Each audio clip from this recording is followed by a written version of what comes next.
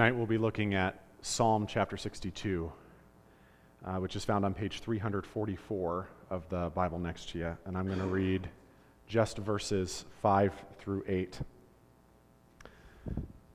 Let all that I am wait quietly before God, for my hope is in him. He alone is my rock and my salvation, my fortress where I will not be shaken. My victory and honor come from God alone. He is a refuge, a rock where no enemy can reach me. O my people, trust in him at all times. Pour out your heart to him, for God is our refuge. Let's pray together.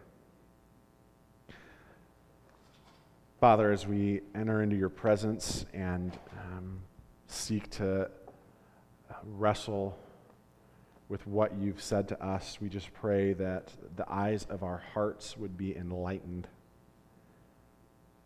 that the things that are so hard for us to comprehend with the eyes on our heads, that you would enable us to comprehend them with the eyes on our hearts, so that we would be molded and shaped into your people, that the gospel would be massaged into our hearts, that we would find our rest in you. Pray this in the name of Jesus. Amen. Hey, well, welcome to Regeneration. My name's Kyle. I'm the pastor here, and tonight we're kicking off a 3-week series called Finding God. And it's about the ways that we find God. Simply enough, it's about the ways that we encounter him. And if you've been at Regeneration for a while, we've done the sermons on prayer and we've done the sermons on the Bible. And so over the next 3 weeks, we're going to be looking at those peculiar ways, or maybe unexpected ways, that we can find God in the average, ordinary corners of our everyday lives. In 3 weeks, we'll be talking about finding God across generations. And next week, we'll talk about finding God in change. And this week, we're talking about finding God in rest. Finding God in rest. When I like to rest, I like to read.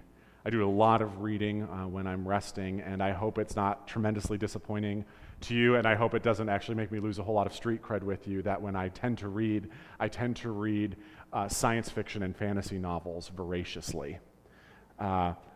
It's borderline an addiction, but since I've acknowledged it's a problem, it's not that bad. What's helpful about this addiction is that, or almost addiction, is that because I have an iPad where I do most of my reading, I'm never shamed by having books with dragons on the covers in public.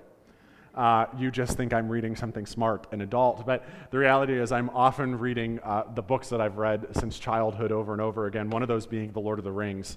I read the Lord of the Rings trilogy by J.R.R. Tolkien when I was in 6th grade, which it's important to note that timeline because I read the books before the movies came out, which means that I was read them before they were cool. All right, and that's also important for you to know. And I return to this book. Very, very rarely do I ever reread books. My mom always used to say, Kyle, reading is so good and your life is too short for you to reread books. But one that I often take with me on vacation or to the beach is The Lord of the Rings. And I'll just read chapters or particular parts that I like. And there's this quote, and Dylan, I think I have it on the screen. It's a quote by Bilbo Baggins, who plays a major feature in the book The Hobbit and those movies that you may have seen. And Bilbo Baggins' life has been stretched unnaturally long by having in his possession a magic ring. And on his 111th birthday, his 111st birthday, his friends from all over the town and really all over the world gather to celebrate him, and Gandalf the Grey is his closest friend. And in a moment of authenticity, a moment of honesty, Bilbo says this. He says, I am old, Gandalf. I don't look it, but I'm beginning to feel it in my heart of hearts. Well preserved indeed. Why, I feel all thin, sort of stretched, if you know what I mean. Like butter that has been scraped over too much bread. That can't be right. I need a change or something. And I think there's moments in our lives when we feel this way. We feel stretched. We feel thin. We feel like butter over too much bread. If you're a college student, it's probably finals week. If you're a parent, it's the week before school starts. If you're a grandparent, it's parenting your adult children. But in all of these scenarios, we have these moments where we feel stretched and thin and scraped like butter over too much bread, and we need, in those moments, rest. We need reprieve. We need refreshment. And so tonight I want to answer this question, really. What do I do to refresh when I'm tired? What do I do to refresh when I'm tired? And to start off, I'd like you to do that thing we do, which is I'm going to ask you to get into a group of about 3 or 4 people. And in that group, I want you to introduce yourself. Hi, my name is Kyle. And I would like you then to answer this question just with each other over about 2 or 3 minutes. What is making you tired? What is making you tired? What makes you feel stretched? If you were to ask me over the last 2 weeks, it would have been painting the inside of our house. We painted every room at our house, which we fully acknowledge as a choice, and yet we wanted to do it. And I've woken up in the night and my arm's been doing this, doing a rolling motion. I'm just kidding. What is making you tired? I want you to talk about that in groups of 3 or 4 for about 2 or 3 minutes. Is the task clear? Awesome. On your mark, get set, go. I had this sudden realization. I was looking around the room and I thought there are a large number of people that could answer the question, what's making you tired? With Kyle is making me tired. So I suddenly got a little nervous. Better not have been your answer. It wasn't. Good answer. Sometimes it just feels like there's so much of life that sticks a straw in you and just wants to suck it out.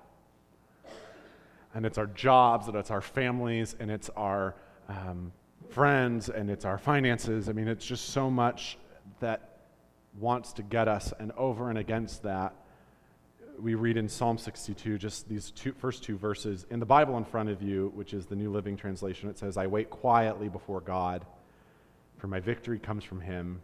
He alone is my rock and my salvation, my fortress, where I will never be shaken. Just for our purposes tonight, I'm actually using a version slightly different than what's in front of you, and that version says this, truly my soul finds rest in God. My salvation comes from him. Truly, he is my rock and my salvation. He is my fortress. I will never be shaken. St. Augustine, who you may have read in a philosophy class in college, maybe called him Augustine, once said that our hearts are restless until we find our rest in him. We were created to find rest and refreshment in this deep connection with Jesus, so that when we're exhausted and when we're worn thin and when we're stretched and we're scraped like butter over too much bread, we're recharged by him and in his presence. And for some of us, that's an alien concept. For some of it's weird, like how does someone I've never seen or heard or smelled or touched refresh me? But something so tangible comes from something so intangible on some level. When we were in Arizona back in May, I actually had an unusual amount of margin to journal and to pray and to read the Bible and to read a devotional and just be thinking about some things. And I say unusual because when we fly to Arizona, in my parents' house are my parents, my 3 younger brothers, their girlfriends, their friends, and 3 dogs, one of whom is blind from diabetes. And so, which they just got a pool. It's going to be hilarious. And sorry, I think that's just funny. Anyway,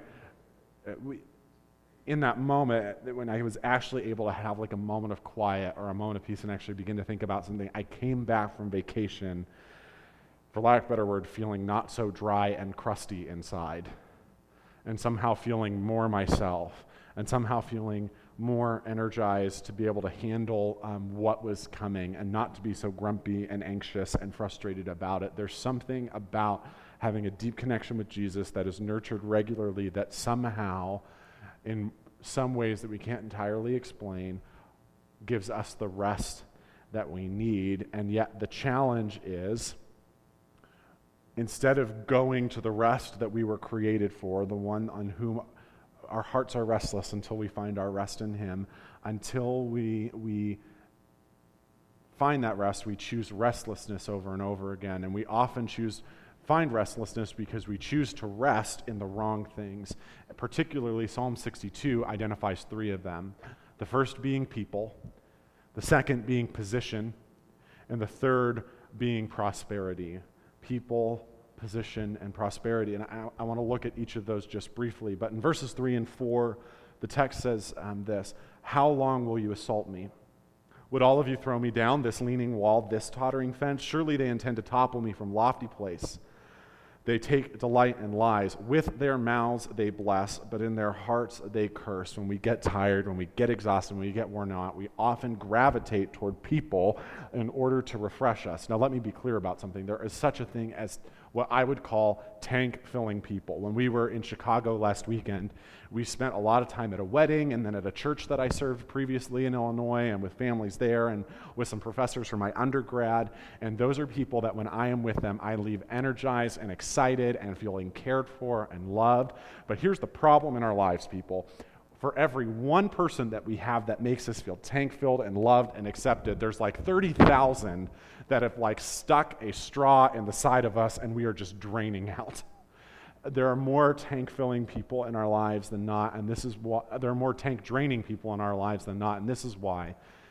With their mouths they bless, but in their hearts they curse. The problem with people is that they can't be relied on to be consistent. And they ultimately leave us feeling more tired, more grumpy, and more exhausted than when we started. And so out of our restlessness, that we didn't find that rest in that people, we'll often look to position. And so verses 9 and 10 say, "Surely the low-born are but a breath, and the high-born are but a lie. If weighed on a balance, they are nothing.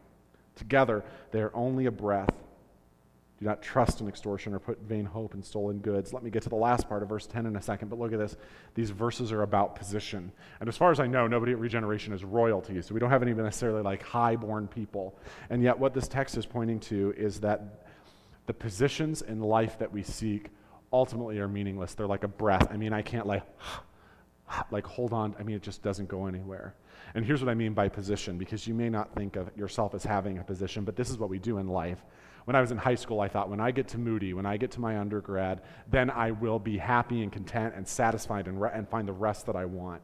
And then you get there and you realize, maybe not. Maybe when I have these friends, maybe when I graduate, maybe when I start dating someone, maybe when I get engaged, maybe when I get married, maybe when I get go to a master's degree program, maybe when I get to be at a church, maybe when the church I'm serving I actually like. I do like you, by the way.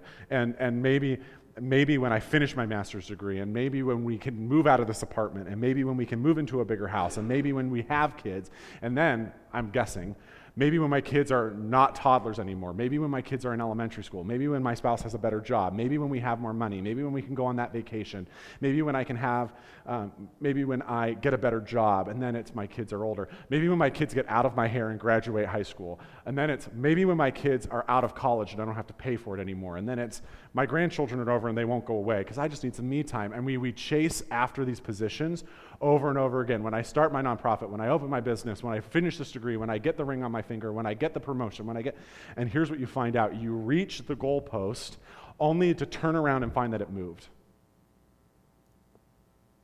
And you're just left you and tired and frustrated, and then we're still restless. And so then we think, all right, well, maybe if it wasn't the people and it wasn't the position, maybe it's the stuff. Maybe when I have the iPad or the Xbox or the iPhone, maybe it's when I have those clothes or that car or that toy or those toys or all the things that I need to pay for those toys. Maybe when I can have that house, when I can have these cars, when I can have the Florida house, when I can have this much in my retirement, when I know I have this much in my IRA. It just continues to be draining because it can't be relied upon. I love the way that we sang that song. It says, riches come and riches go, don't set your heart upon them. Because when we try to find our rest and our energizing in money, our energy level is going to rise and dip with our bank account. Our energy is going to rise and dip with our income. Our energy is going to rise and dip with the stock market. And so 2 things on this before I go anywhere else. If you've been blessed with a lot of money, do not set your heart upon that, because the life that Jesus is inviting us to is one where we are freed from the shackles of what our online banking screen says. Because when our hearts are shackled to that, we just won't find rest. We'll only find anxiety if you have a lot. But then again, if you have a little, don't live your life waiting for the day you make more. Don't spend every moment waiting to be rested upon the extra zero on the end of your annual income. And here's the deal. I am so acutely aware that it's hard to make ends meet, and I am so acutely aware of what it is to be in debt up to your eyeballs. But here's the deal. The rest that you seek, the reward that you really desire, is not a paycheck. It is not a dollar bill. It is not found in your Chase account. It is found in the true delight of our souls. It is Jesus.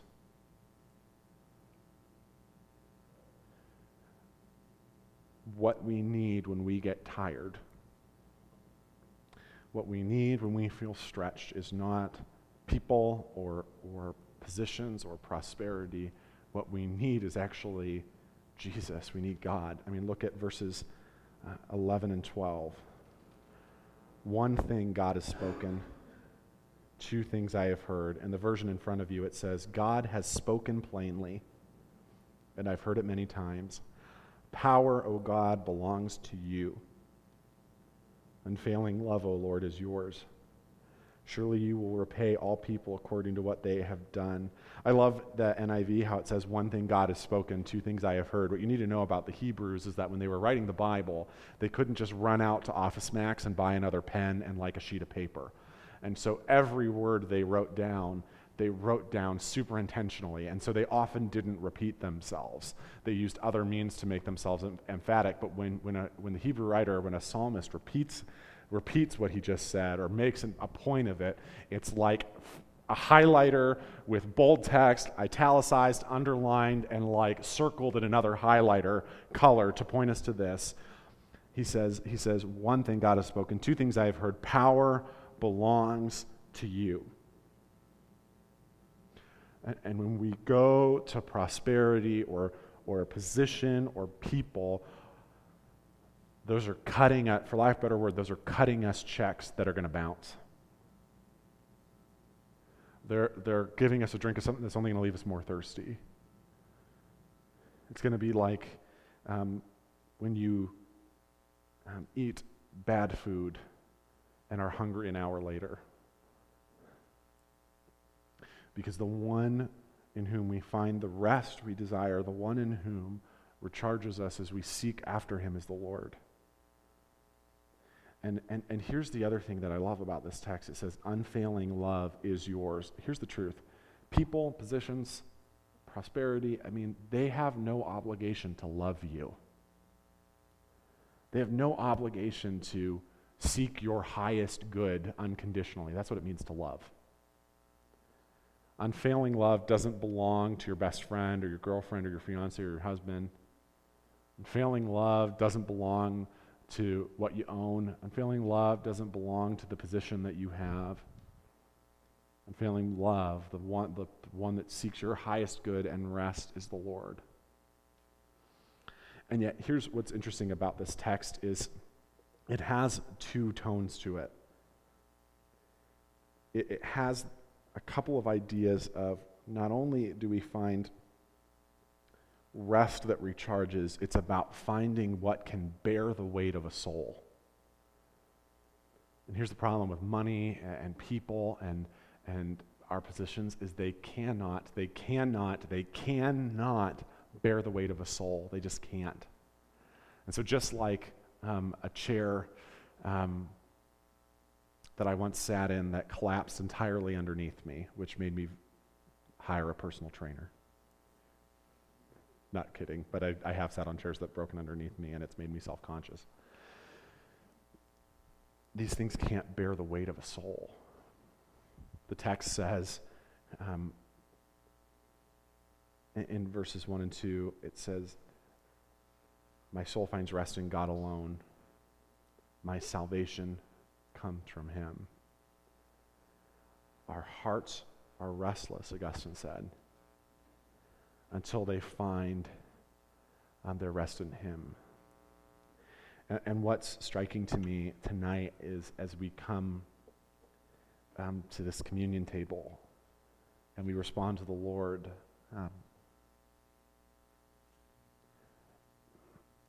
he invites us to find our rest even at this table.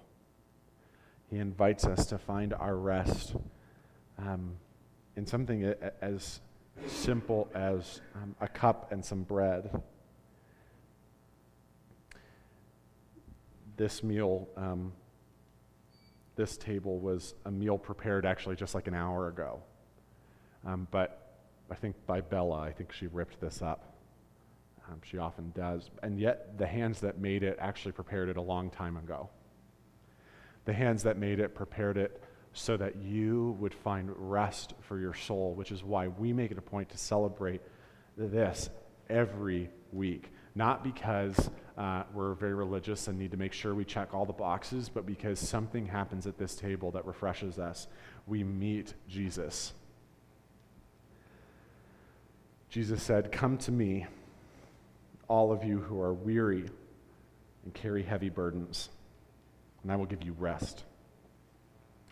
Take my yoke, my weight upon you. Let me teach you, because I am humble and gentle at heart, and you will find rest for your souls. For my yoke is easy to bear, and the burden I give you is light." At this table, we are reminded, we are put back together, we taste and see that he gives us the rest we need. So in just a moment here, Mackenzie and the team will lead us in a song. And whenever you're ready, you can come up. You'll see some people giving. That means they take the envelope in there, and the money that we get at Regeneration is so that people can find Jesus through what we do. Jesus said,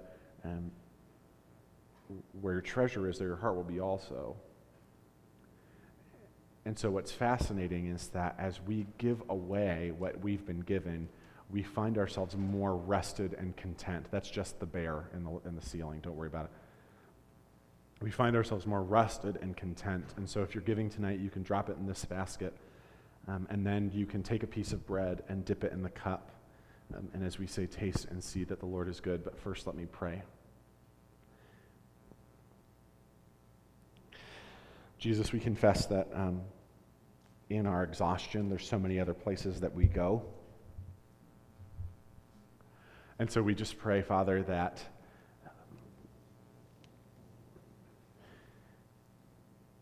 you would help us to find really what we're looking for. Help us to find the rest that we need in the midst of our craziness, and help it to be rest that sticks. Jesus, I know there's a lot more questions than answers when it comes to stuff like this. And so I just pray that even this meal, even our conversations tonight would be pointing us to who you're inviting us to be and to know and to be loved by. Pour out your Spirit on these gifts of bread and cup, that they might become to us the body and blood of Christ, so that in eating the bread and drinking the cup, we may taste and see that you are so stinking good, and that power and unfailing love belong to you. Pray this in Christ's name. Amen. The table is ready.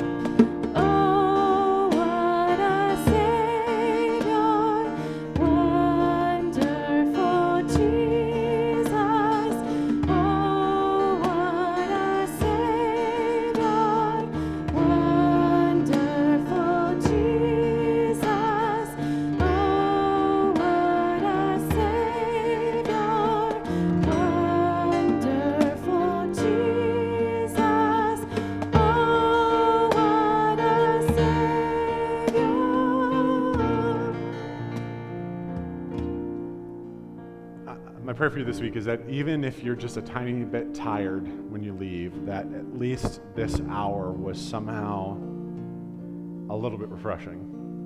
And my prayer is that as you pursue the one who knows you and loves you, that you would find the rest that you're really looking for.